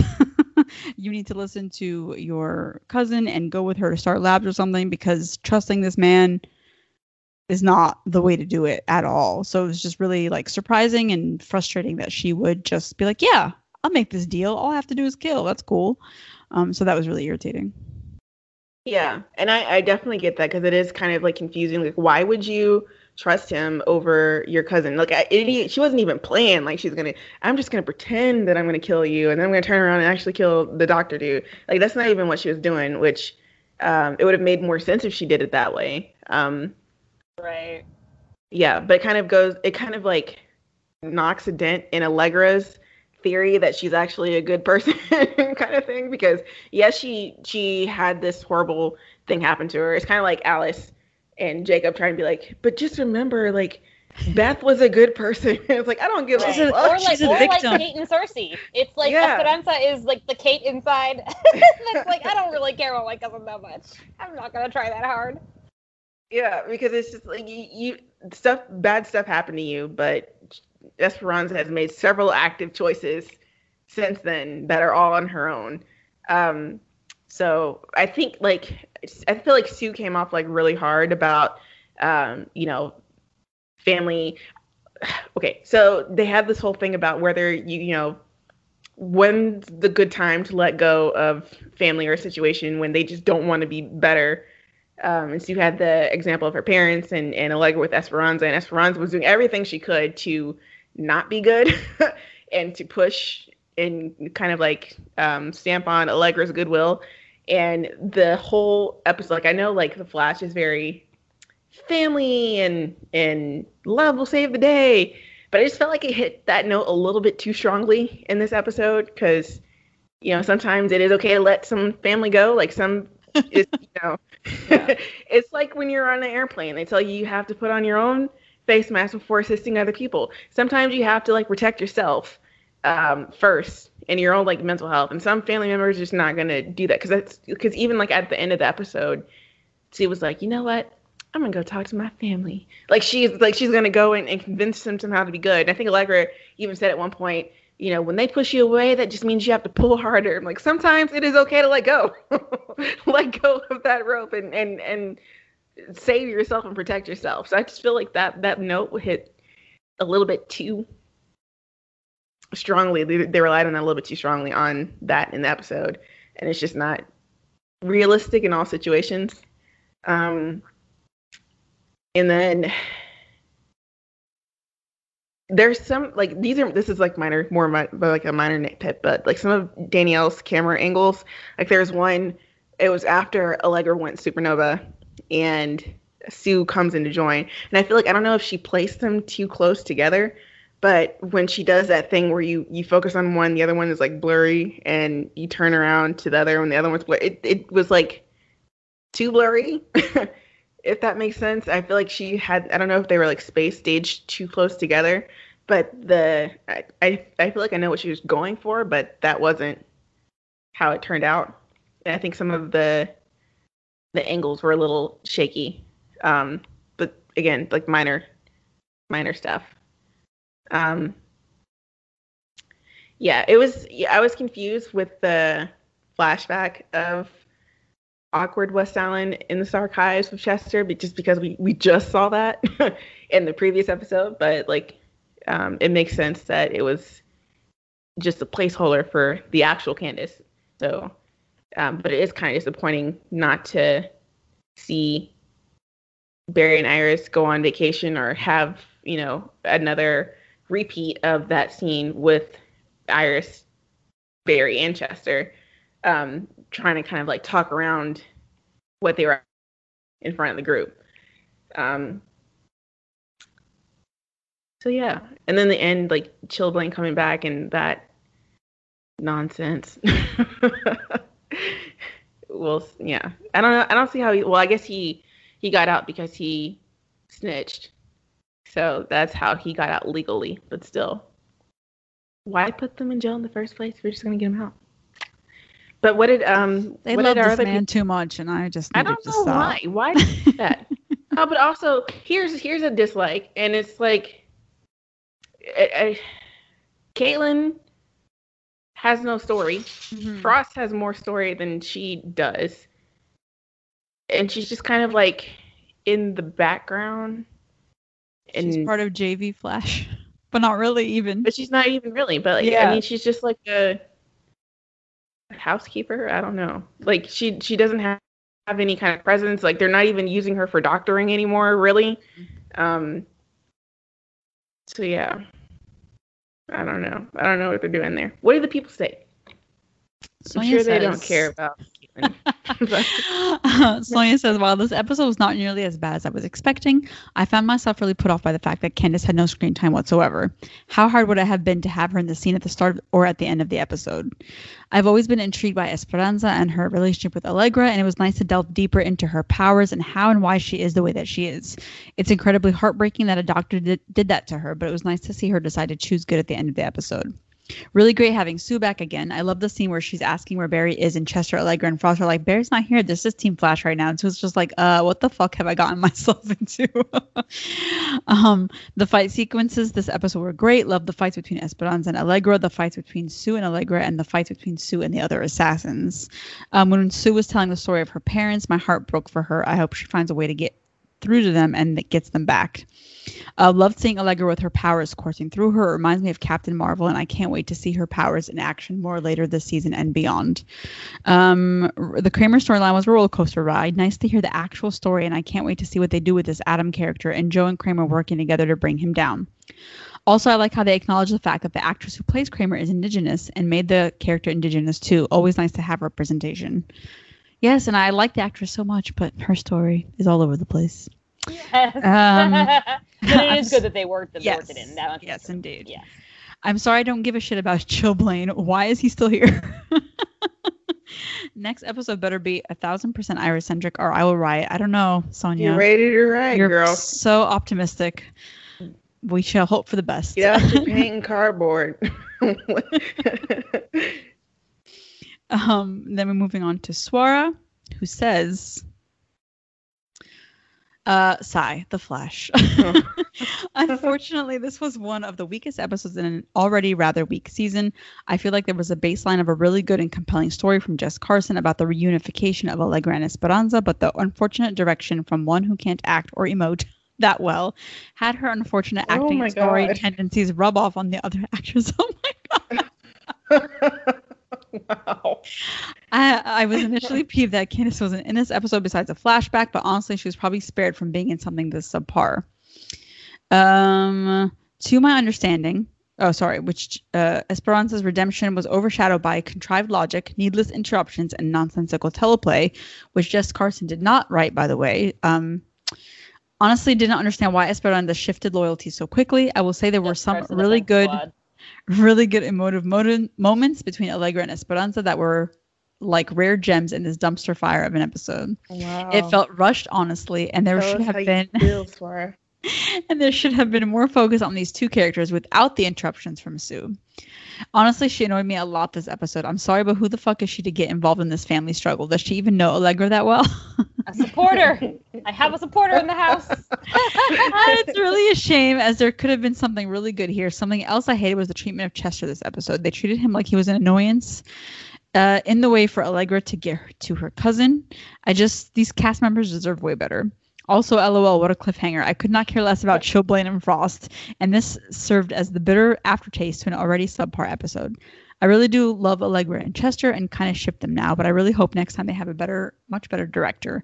Also, the Kristen Kramer plot came out of nowhere for me. I had no idea that she and her actress were Native American. Honestly, that kind of adds an interesting story aspect for me, and I'm intrigued for where the journey of this character I used to adamantly dislike goes. And one for me. That reminds me, though, about Chester.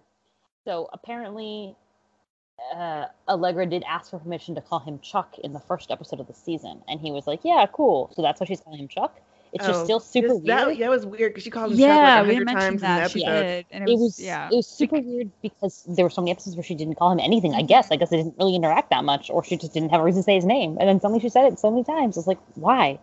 But mostly the fact that he had like no reaction to her calling him Chuck. Like it wasn't like, like oh my god, you're calling Chuck. Yeah, exactly. Like, oh, it's him. Like, or she like, whatever, we're close. Or just like, oh, I guess I'm going along with this nickname because it's her, but otherwise I don't like it because why are you calling me Chuck? My name, Chester and Chuck. So I'm just CH. I was so thrown off by that. Wait, what? Where did this come from? She said it so many times. Like, even when it wasn't necessary to say his name, she's like, Chuck. I was like, okay. Yeah, that's the flashback we needed to remind us that she. Yes, exactly. If she had just said it like once or twice, then we would have been like, oh my god, she calls him Chuck. That's kind of cute for whatever reason, right? Come up with a reason. But because she said it like 16 times, I was like, okay. What point are you trying to make? What are you trying to tell me? Anyway. Predictions. Do you have any? I would like to hope that Adam is somehow connected to Godspeed so we can tie all these storylines together. Oh. Yeah, I hope so. Adam as Godspeed would be interesting. Yeah. That's it. Yeah, so that's the only thing that would matter. Yeah. All right. Well, yeah. Iris will have more to do next week. Will she? I mean, yeah. Okay. Lady with Gumption of the week. It's certainly I guess it's got to be Cersei. I think Cersei makes a strong case for having a heck of a lot of gumption. Cersei sure did have gumption. That much is true. On Batwoman. Yes, she did. Allegra from Flash. Yeah. Mm-hmm. Legends. Sarah getting back to Sarah. The Wave Rider proposing to Ava. Yeah. And stopping herself from becoming a human again. Yep, that's right. Or making the choice to sacrifice her quote unquote humanity to get rid of Bishop.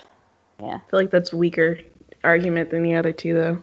Yes, I agree with that. I guess it'd be between Allegra and Cersei. Cersei had the gumption to make Kate Kane agree to be a bold-faced liar. Exactly. And Allegra had the gumption. Shoot arrows at Sophie. And to beat out Kate in her mind somehow. Exactly. Yeah, we don't understand how, but it did happen. So shall we give it to Cersei then? Yeah, I kind of feel like I need to give it to Cersei. All right. She made the impossible possible. fake the Impossible Cane. Or fake cake. You know, like Impossible Burgers. Like, you thought it was cake, but we fooled you. Cersei is Latest Gumption of the Week.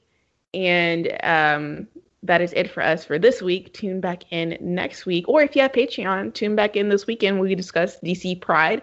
And we will grade the Arrowverse. This is like a update of our previous LGBT in the Arrowverse, which I think we only did one. I feel like we never updated it. So it's time. We've got Batwoman now, and we've got new characters on Supergirl. So we're going to update that for you guys this weekend. If you do not have Patreon, you can always sign up at Patreon? Patreon.com/DCTV Gumption. Only $10, and you get like 50 episodes. And more to come. Including this one. And more to come, including this one.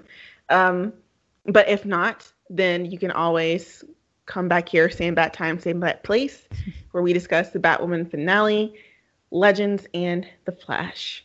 See you next time. Bye. Bye. Bye.